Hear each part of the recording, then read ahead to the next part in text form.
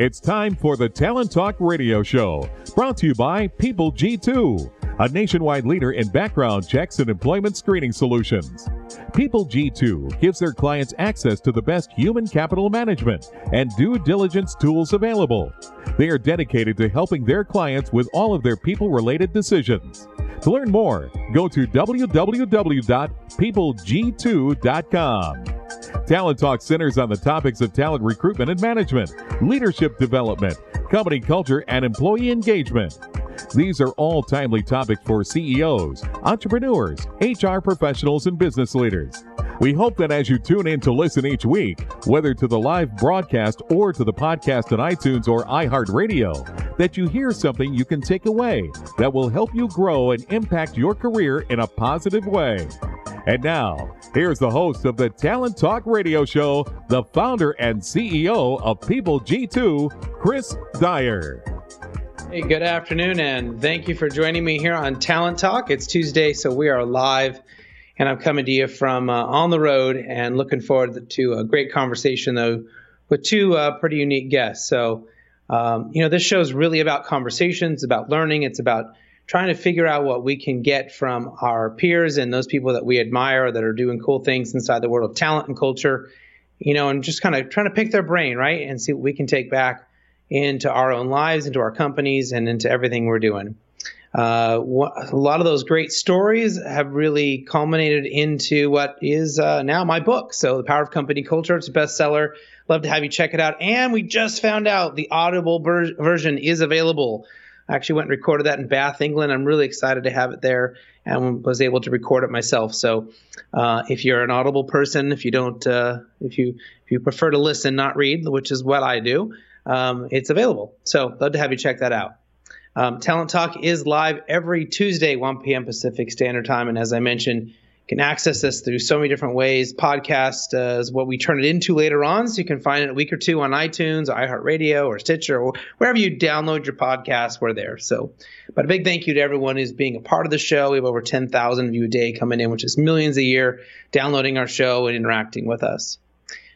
If you have a question, we'd love to see them. We'd love to get your comments and feedback and thoughts. And we do that all on Twitter. So we promote on all the different platforms. We find kind of Twitter is really easy for us to have a conversation on. And my producer, Mike, is actually live tweeting all the best little snippets of today. And you can find them there by going to @PeopleG2. Look for that hashtag Talent Talk.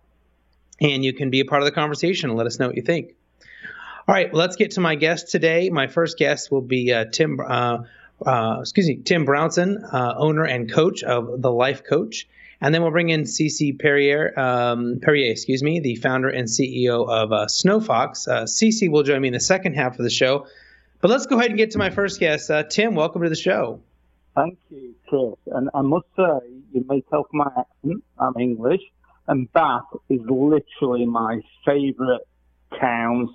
It's probably not a city, a town in the UK. So worth buying your book just because it's from Bath. Well, fantastic, Tim. I appreciate you joining me and from all the way across the pond. Why don't you tell everyone a little bit about yourself? What's important for us to know about you, your organization, and what you're doing over there as a coach for a life coach and a daring adventure. Well, I'm doing everything over here, actually, because even though I've just come back from the UK, I've lived in the US now for 14 years. So predominantly now, I tend to work with other life coaches. I've been a coach for 14 years, but really the last 5 years I've been working with other coaches who started to approach me. So it's really just that, and also I do a lot of work around helping people understand core values. So core values is a big thing on me, and helping people understand what motivates them, what drives them, and what keeps them on track, I guess.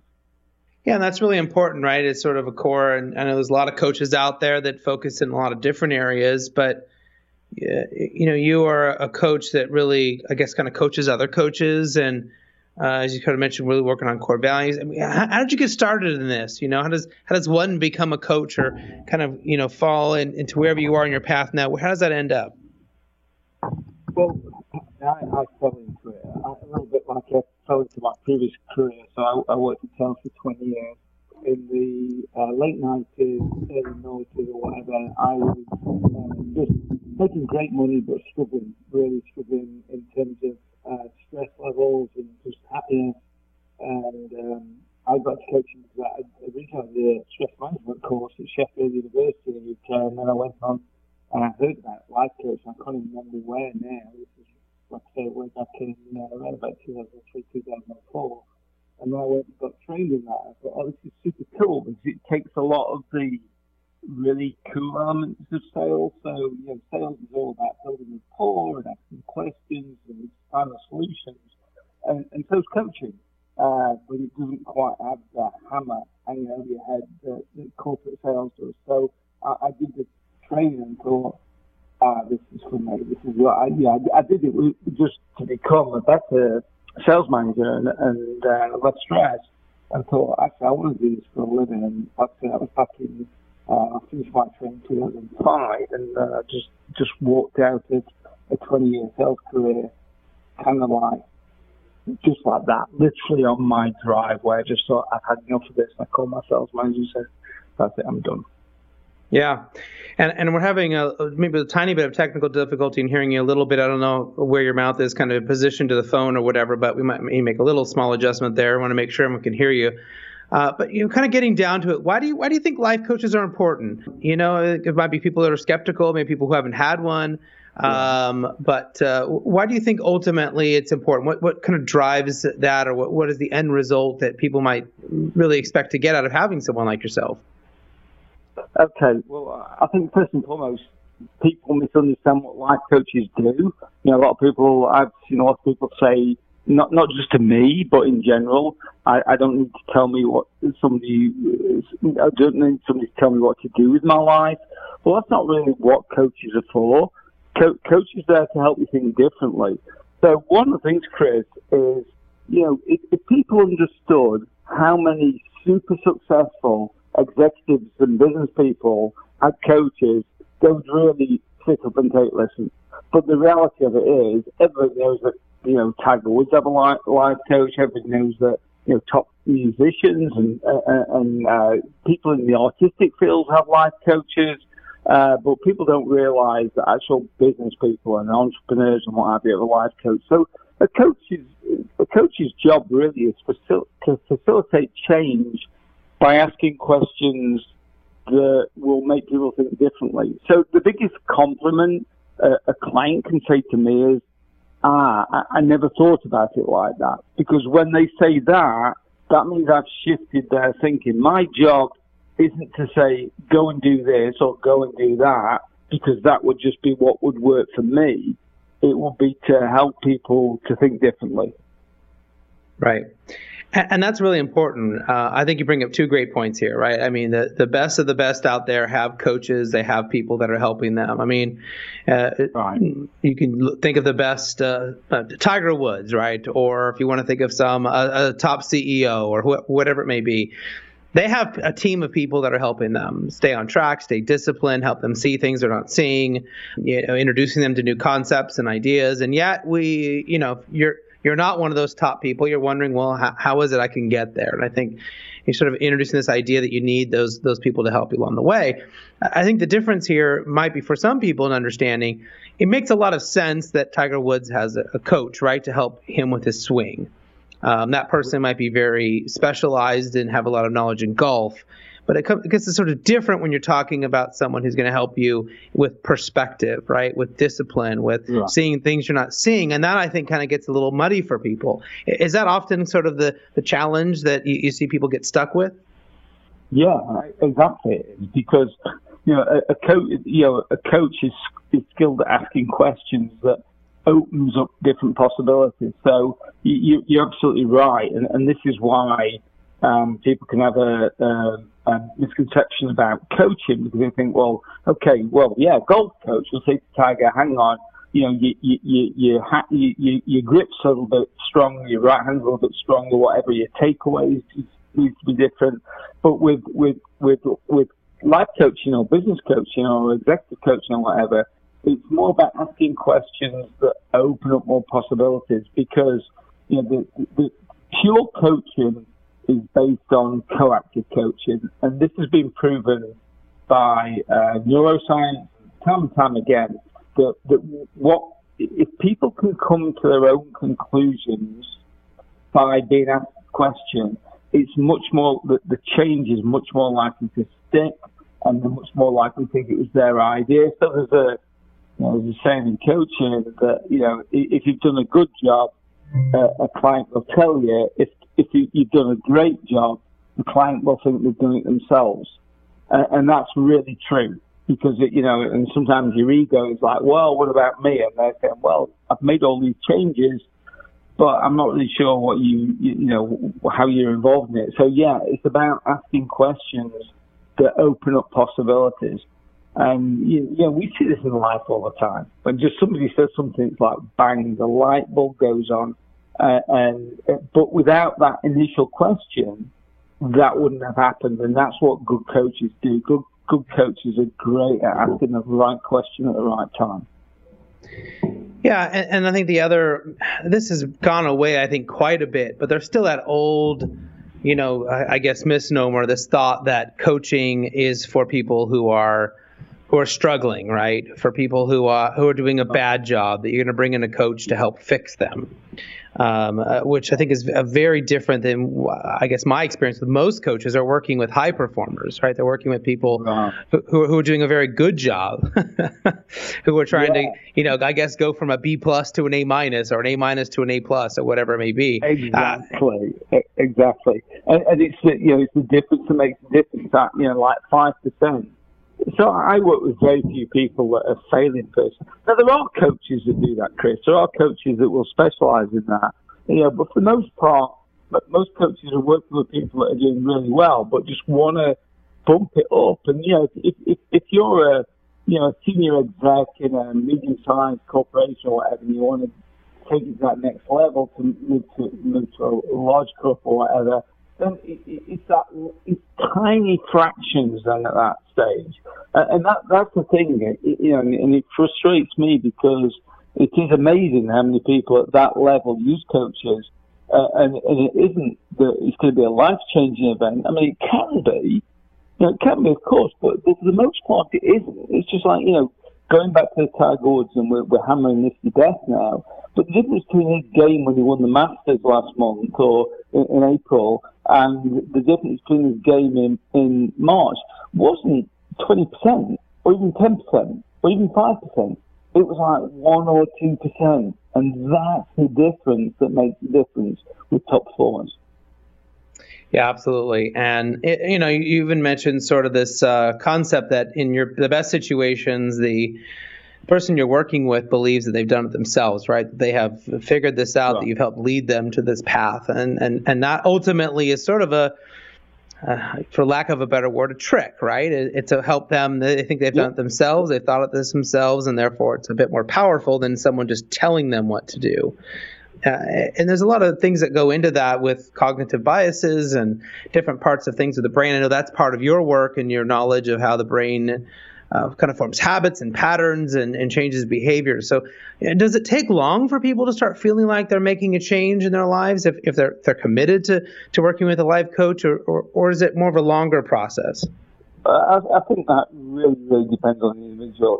So I've had clients that have made a shift massively in 2 sessions. I've had other clients who I've worked with for a year, and we've got towards the end and the shifts happen. So I think it really depends, and that's one of the things that frustrates me when people say, it's like 30 days to change your habit. Like, no, there's no science behind that. That's just not true. It's, sometimes that can happen and sometimes it doesn't. So I think Chris, if there's a message that I wanted to give to people, is that it will happen at some point. It's just try not to be impatient about it and try not to think, well, this takes that amount of time, because, unless you're baking a cake, that isn't very often the case. It will vary from instance to instance and the type of change you're trying to make. So I'm sorry for being a bit vague about that, but it really is. It's just, I've been doing this for 15 years and every client's different. Sure. And, I think ultimately what we're trying to do is be better in our work, be better as leaders. And what I'm interested in is then how does that impact engagement? How does that impact culture? So, with the people you're working with, what's sort of the impact? Is it a 1% at a time kind of a scenario? Or do you see when leaders are sort of taking this on that it has a larger impact on engagement and culture overall? Well, it definitely can do. You can get people, I've worked with clients that have taken this and run with it and then implemented change at an organisational level. For the most part, I'm a big fan of Dan Harris's book, 10% Better, is it? I'm a big fan, I can't remember the name of the book, but basically he sort of backs off saying, 10% Happier, that was his book, I beg your pardon. And he backs off from making any sort of claims that it will do this or that or whatever. It's just like, go for 10%. Because at the end of the day, if we're all 10% better or 10% happier or 10% more productive, we'd all welcome that. So, going back to what you're saying, I've seen people take this into an organisational level and implementing it, and it has made immediate impact. You can definitely do that with core values when you start implementing core values work. But, it's not an exact science, and that's what makes it a bit tricky. That's what makes, gives people the opportunity to, poke holes in it, because it's like, you can't say this equals that. If you do this, then that will happen. You can say, well, if I ask this question, well, that might happen, or that might happen, or what have you. So I think, for me, we're living in interesting times now. I don't want to sound too prosaic, but we are, in terms of, you get some people in new businesses that are taking up these new processes or taking up, trying to make changes and using values and things like that. Zappos would be a great example, and seeing extraordinary change. Go on, sorry.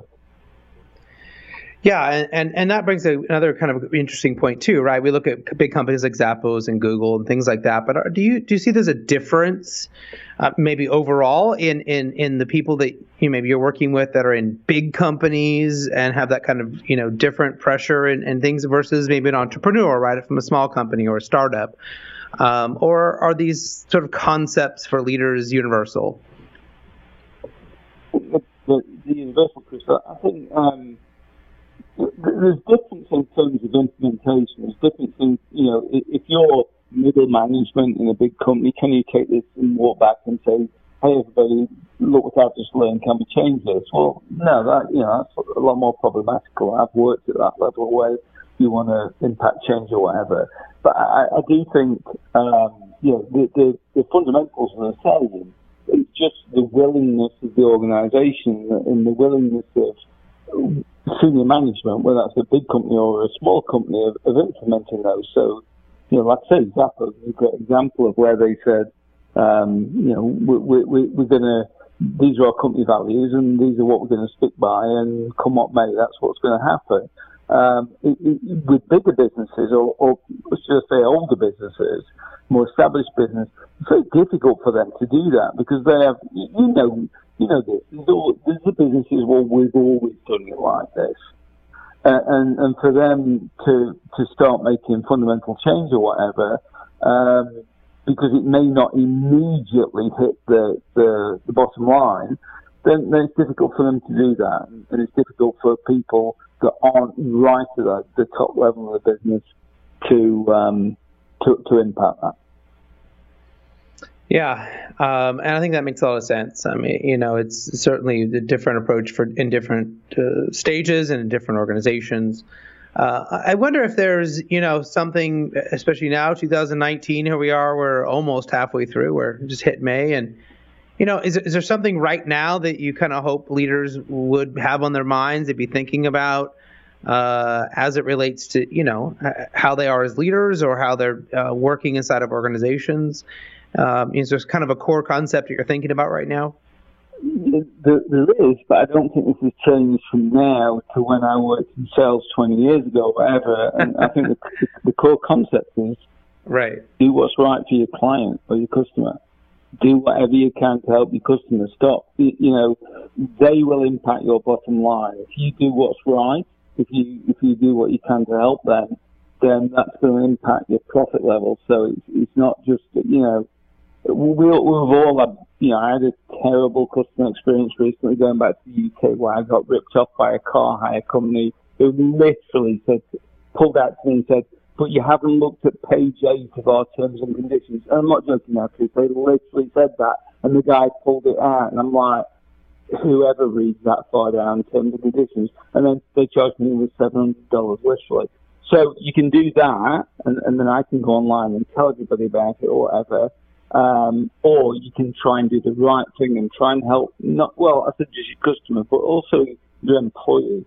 You know, do what you can for your employee, because survey after survey tells us that the two most important things that employees want are doing meaningful work and being recognised for the work that they're doing, not pay. You know, and coming from a sales background, it was always about, we're going to give you more incentives and we're going to give you bigger bonuses and what have you. But you know what people really want? They really want to feel like they're appreciated and that the work they do is meaningful. And that's not going to change. That's just how we are as human beings. Yeah, absolutely. And, you know, I think you remind us of a good point we've brought up a couple times in the show before about, you know, doing meaningful work and being recognized for it. And I think the third part, if I could make that a triangle instead of a line, might be, you know, and have a good leader, right? People want to work for someone who they like, that they respect at least. You know, having a good boss, people leave jobs for bad bosses. So like if you can kind of, you know, triangulate those three things, you're on your way to having a good culture. I think that's kind of the basis of it. And to your point, aligning that to, are you taking care of your clients, right? Are you doing what's right? Are you ultimately helping your customer, you know, get to where they're trying to go with the solution they're trying to buy, or the product. Well, we talk a lot about books on this show. We love to kind of figure out what people are reading and what they're thinking about. Is there a book that you're reading right now, or one that you typically suggest people check out? There's two. I never have one book on the go. The first one is Seth Godin's All Marketers Are Liars, and it's, I think, possibly the third time I've gone back to this. I love Seth Godin. I think I love how ethical he is in terms of when it comes to marketing. And the second one is probably a little bit off topic, really, but it's Ian Grillo's El Narcos, which looks at the whole the growth of the narco, the cartels in Mexico, which is kind of frightening, and maybe not for the average person who's listening to this. I don't know, but definitely anything. I would say go and listen to or read anything by Seth Godin if you're into doing the right thing with your marketing and your sales, etc. Well, and I'm just about to start his new one. I think it's called This Is Marketing. And I heard rave reviews about it, so I'm really excited to read that. It's fantastic. You'll enjoy it.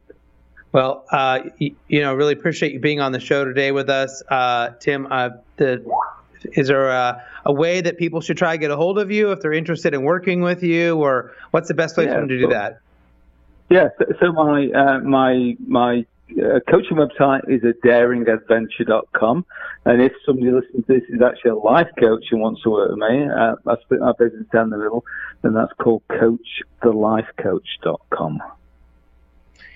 Well, fantastic. I'm sure people can find you, and hopefully they will. And again, I appreciate you being on the show today. Hopefully everyone out there has learned something that they can use in their own careers and take it back with them. And we'd love to have you come back on the show at some point and give us an update on the cool stuff you're doing. Thanks, Chris. I appreciate it. Take care. All right, we'll take a quick commercial break, and we'll bring in our second guest, Cici Perrier, after this quick commercial break. Imagine buying a newspaper and discovering that the news you're reading is 6 months old. There isn't much that stays the same for 6 months, and the same thing goes for background checks. In a time when so much outdated information is being passed around, it's good to know that People G2 offers something different. At People G2, we provide today's intelligence, not yesterday's news. Our value-added approach offers you a fully FCRA-compliant solution that includes up-to-the-minute information. By combining industry-leading technology with old-school human investigation, People G2 is able to give you information that is accurate right now, delivered quickly to our online system, or integrated with your HR system. So ask yourself, are you comfortable working with old news, or are you ready for a different kind of background check company?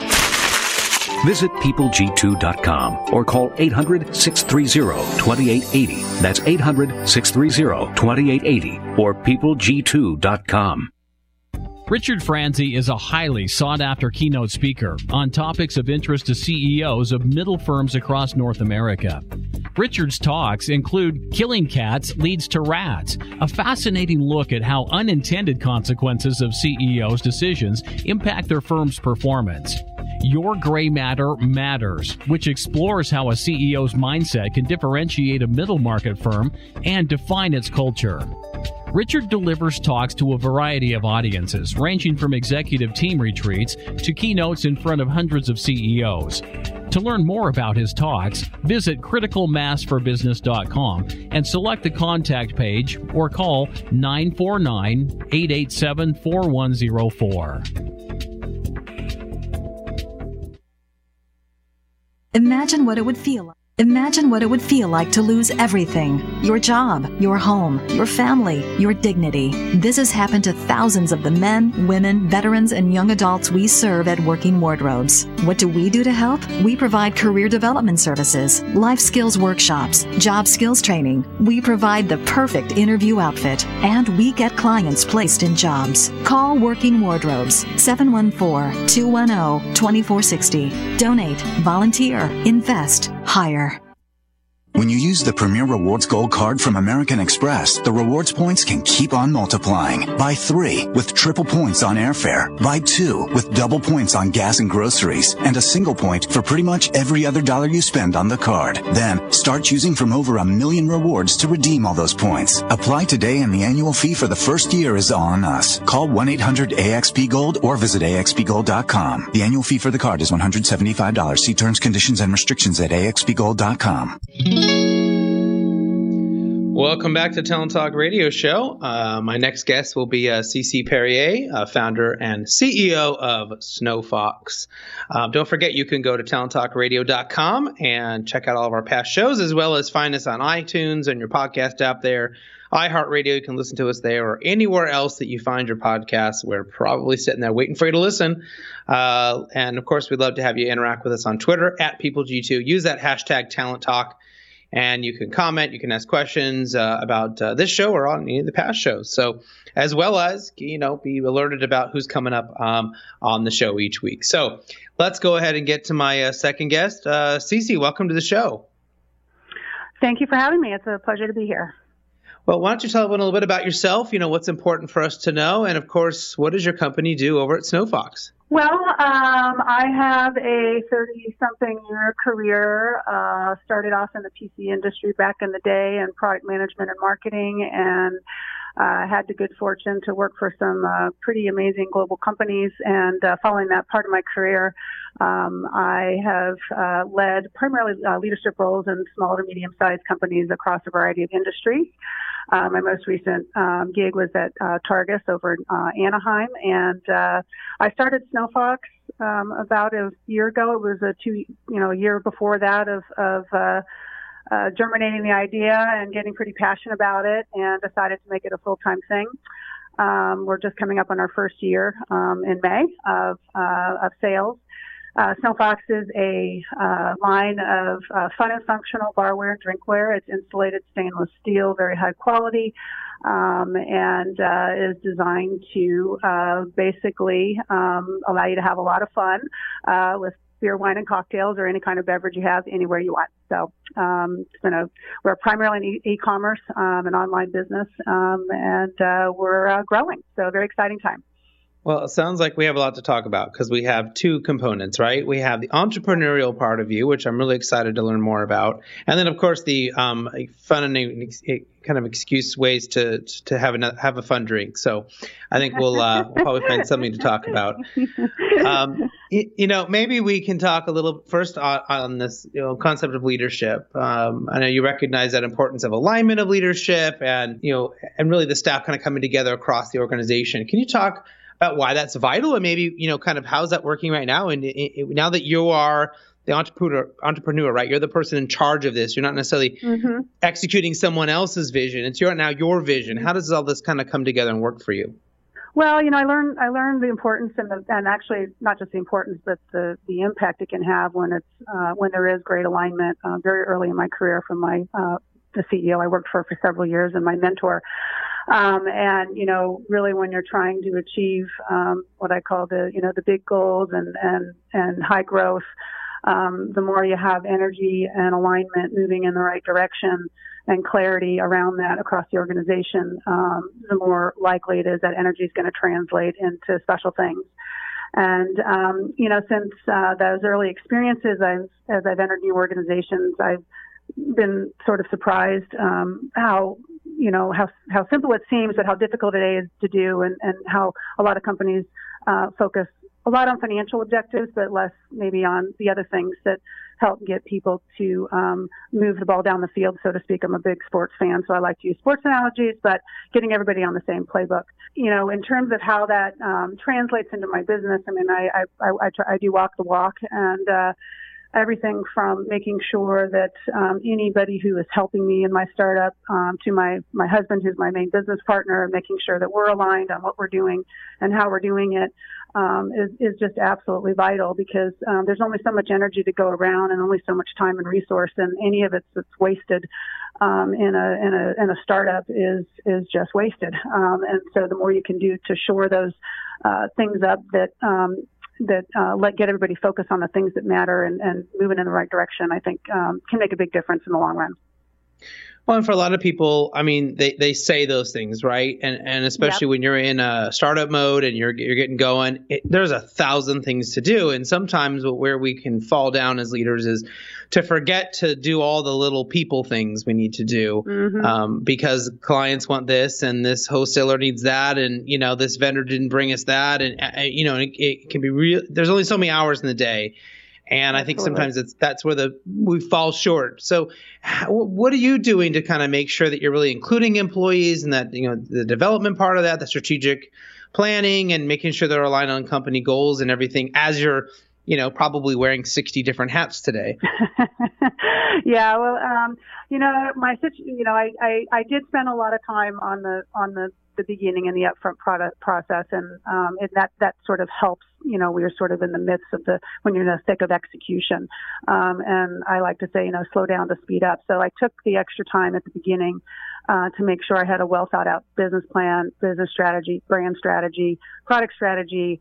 And, whether they liked it or not, I think they do, is articulating that in a consumable form, and really making sure that, every introduction to a new partner or anything, there was sort of a training almost where I went through that process and made sure that they really understood what I was trying to do, got their input. And, that takes a lot of time on both sides to invest in that process. Laying that groundwork is really, really, really beneficial, again, especially when you're, ready to, pull the trigger and say, okay, we're going.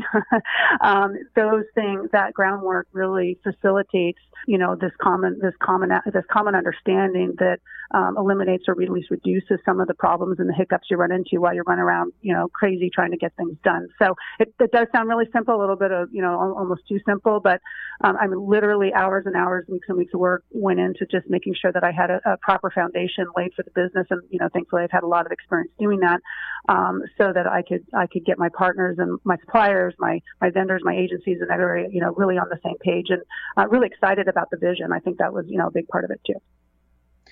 Yeah, and all of those things kind of we probably spend an hour just to start on any one of those, kind of subtopics you brought up. I mean, there's a lot to do there, and there's a lot of complexities there. It sounds like you have a good start. I'm curious, that you've had the experience of working for some really big companies, bigger leadership roles, and like you said, some medium-sized companies, and now as an entrepreneur. Have you kind of honed in on, what you think really motivates employees, especially in a way that, helps a company ultimately succeed? Well, there's,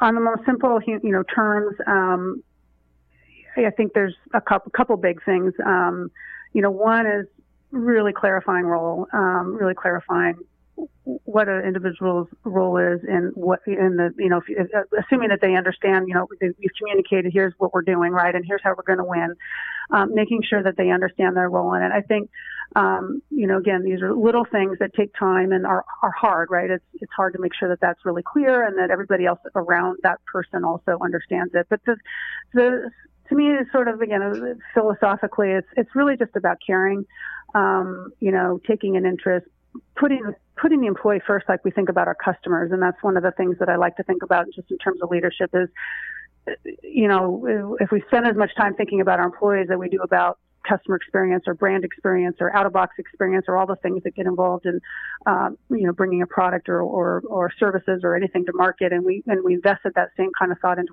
the talent that we work with in the employees and showing that amount of care. And it's everything from, acknowledging them, acknowledging their goals and their aspirations and trying to align those with what you're trying to achieve as an organization or within your business. And I think those kinds of things, and again, it does take the time. It takes the time, the 10 minutes or the 15 minutes or the setting aside that time to make sure you can have those conversations and instill that in, the fact that you care about them and their experience with you and your organization is, I think, really important. And it just, I really make an effort to do that with everyone that I work with now in my business. Yeah. And that really starts with, how they are inside of that ecosystem, right, as an employee from the day one they start and how you treat them. And one of the other things that kind of triggered my mind, I thought might be interesting to know is, how has it been attracting talent to your organization now, given that you've worked in different types of businesses?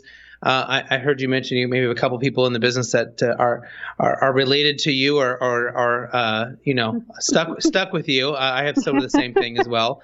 But when you start bringing in strangers, right, and attracting talent, how has that been different? Well, it's different. It's not that much different. I think that whether it's an introduction or referral, which often it is, but I've also had some blinds, through various, resourcing networks and things like that. But, it always goes back to helping, getting them to see your vision. And if you can get them excited about what you're trying to do, and you can articulate that in a way that they can see it, and then that they can see their role in it, they get, my experience is they get very excited. And whether that was in my previous roles or, certainly with a startup, it's maybe a little bit more enticing for some people or not. But I think getting that excitement and for the vision is really, really the starting point. The follow on to that is, what happens after your first date, so to speak, and you get everybody excited and making sure that you're facilitating and fostering that kind of excitement through the entire process, because nothing goes well, right? And especially in a startup and you're doing something brand new.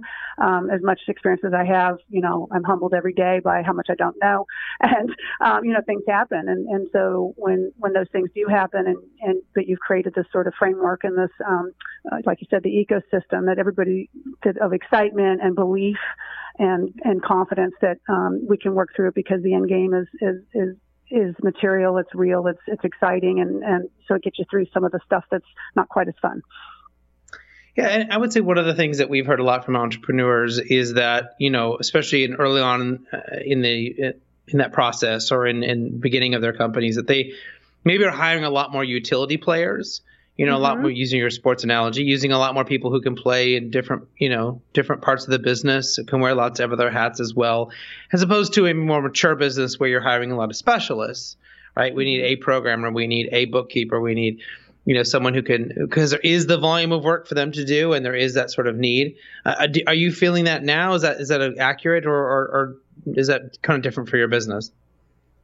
Yeah, I mean, I think there's both, right? And one of the things that is important to do is really figure out, which one you need for what and when you need them. So, it's certainly a challenge, right? Because, you do have limited resources, but understanding at what stage of the business you need that kind of talent that can, not only wear a lot of hats, but has the experience and the expertise on a broader scale to be able to help you design the solutions you need to ultimately get to that large scale is really important. So in my particular case, I brought in brand experts, I brought in e-commerce experts, I brought it that had that level of experience, and that could straddle a bunch of areas, whether it's just their expertise or the pure work.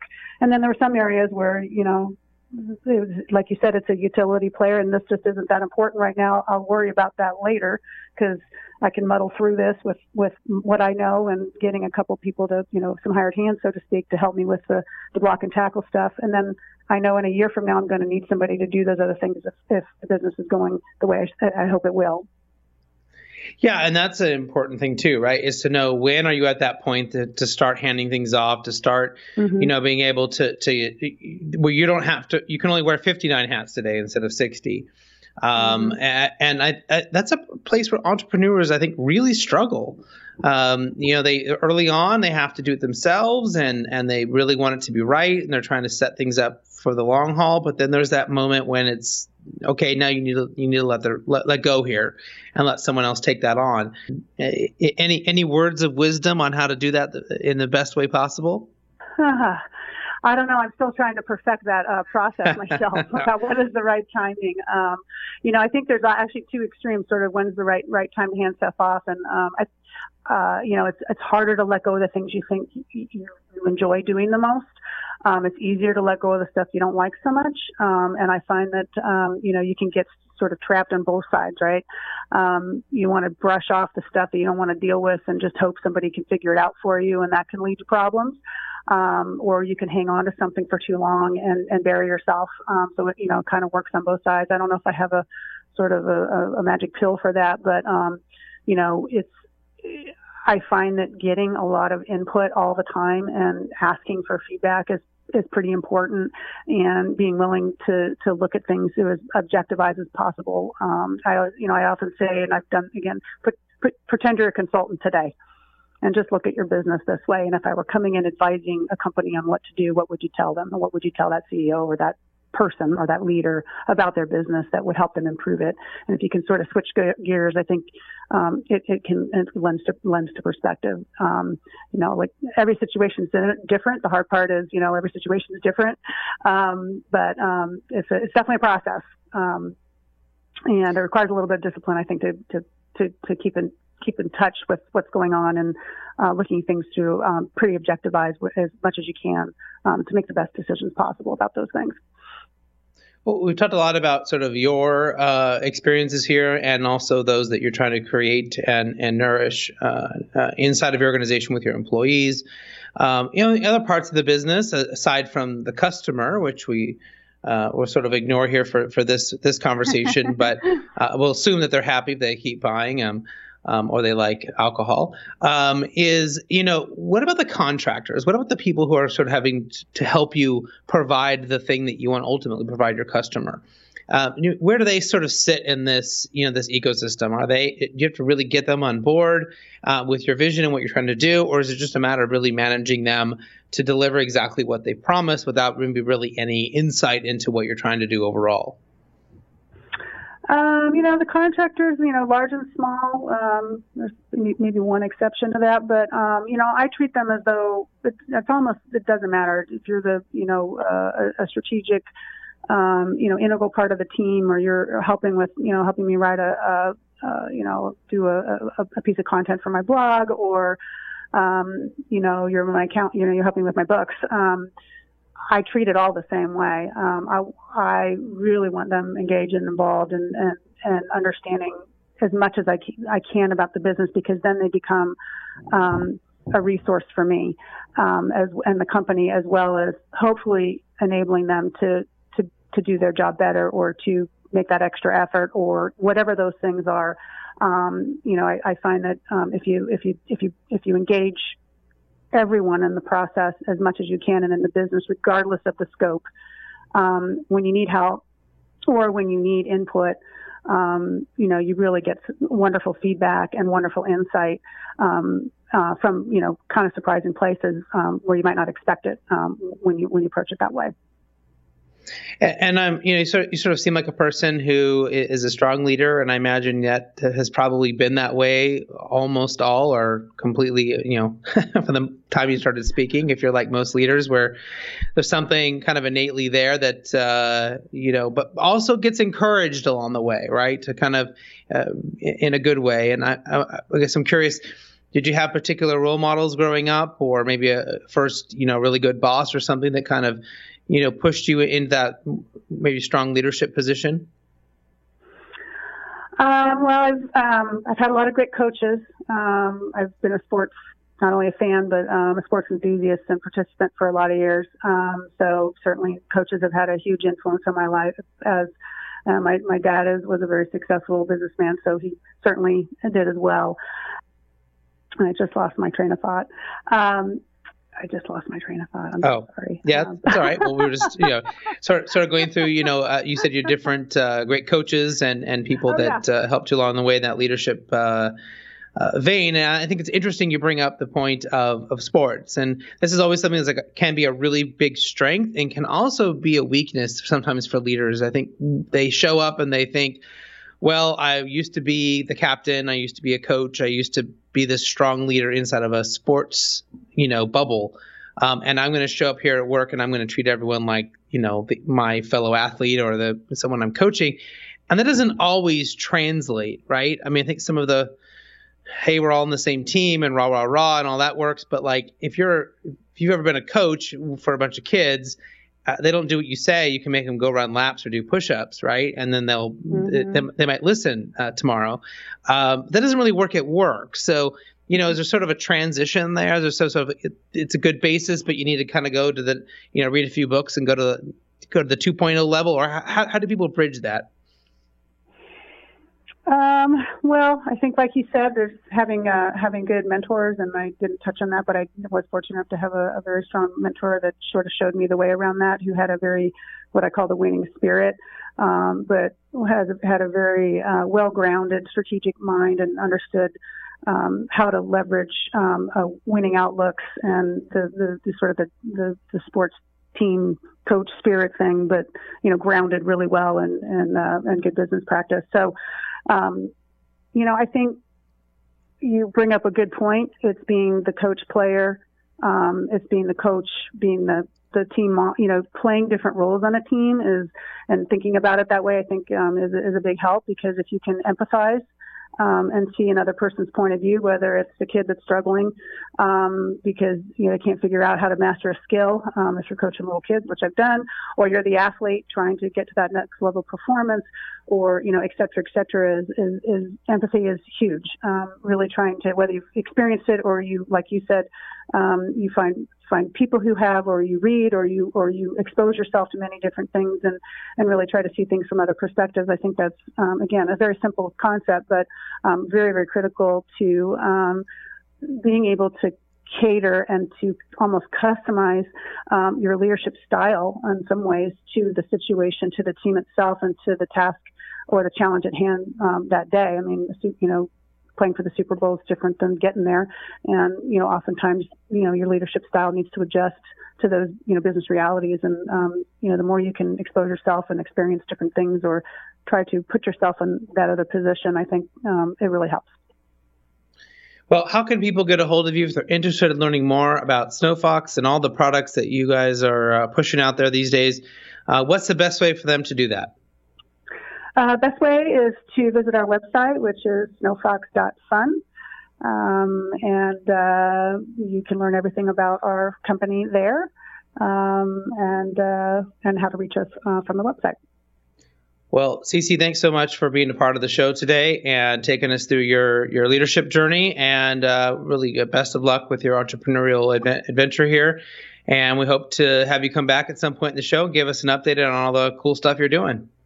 Great. Thank you so much. Really appreciate it. All right. Next week, I'll be joined by Tiffany Hoover, an HR and M&A and human capital strategist. And then also we'll bring in Don Myers, Director of People and Culture for Montage International. Until then, do what you love and show the world how talented you can be today.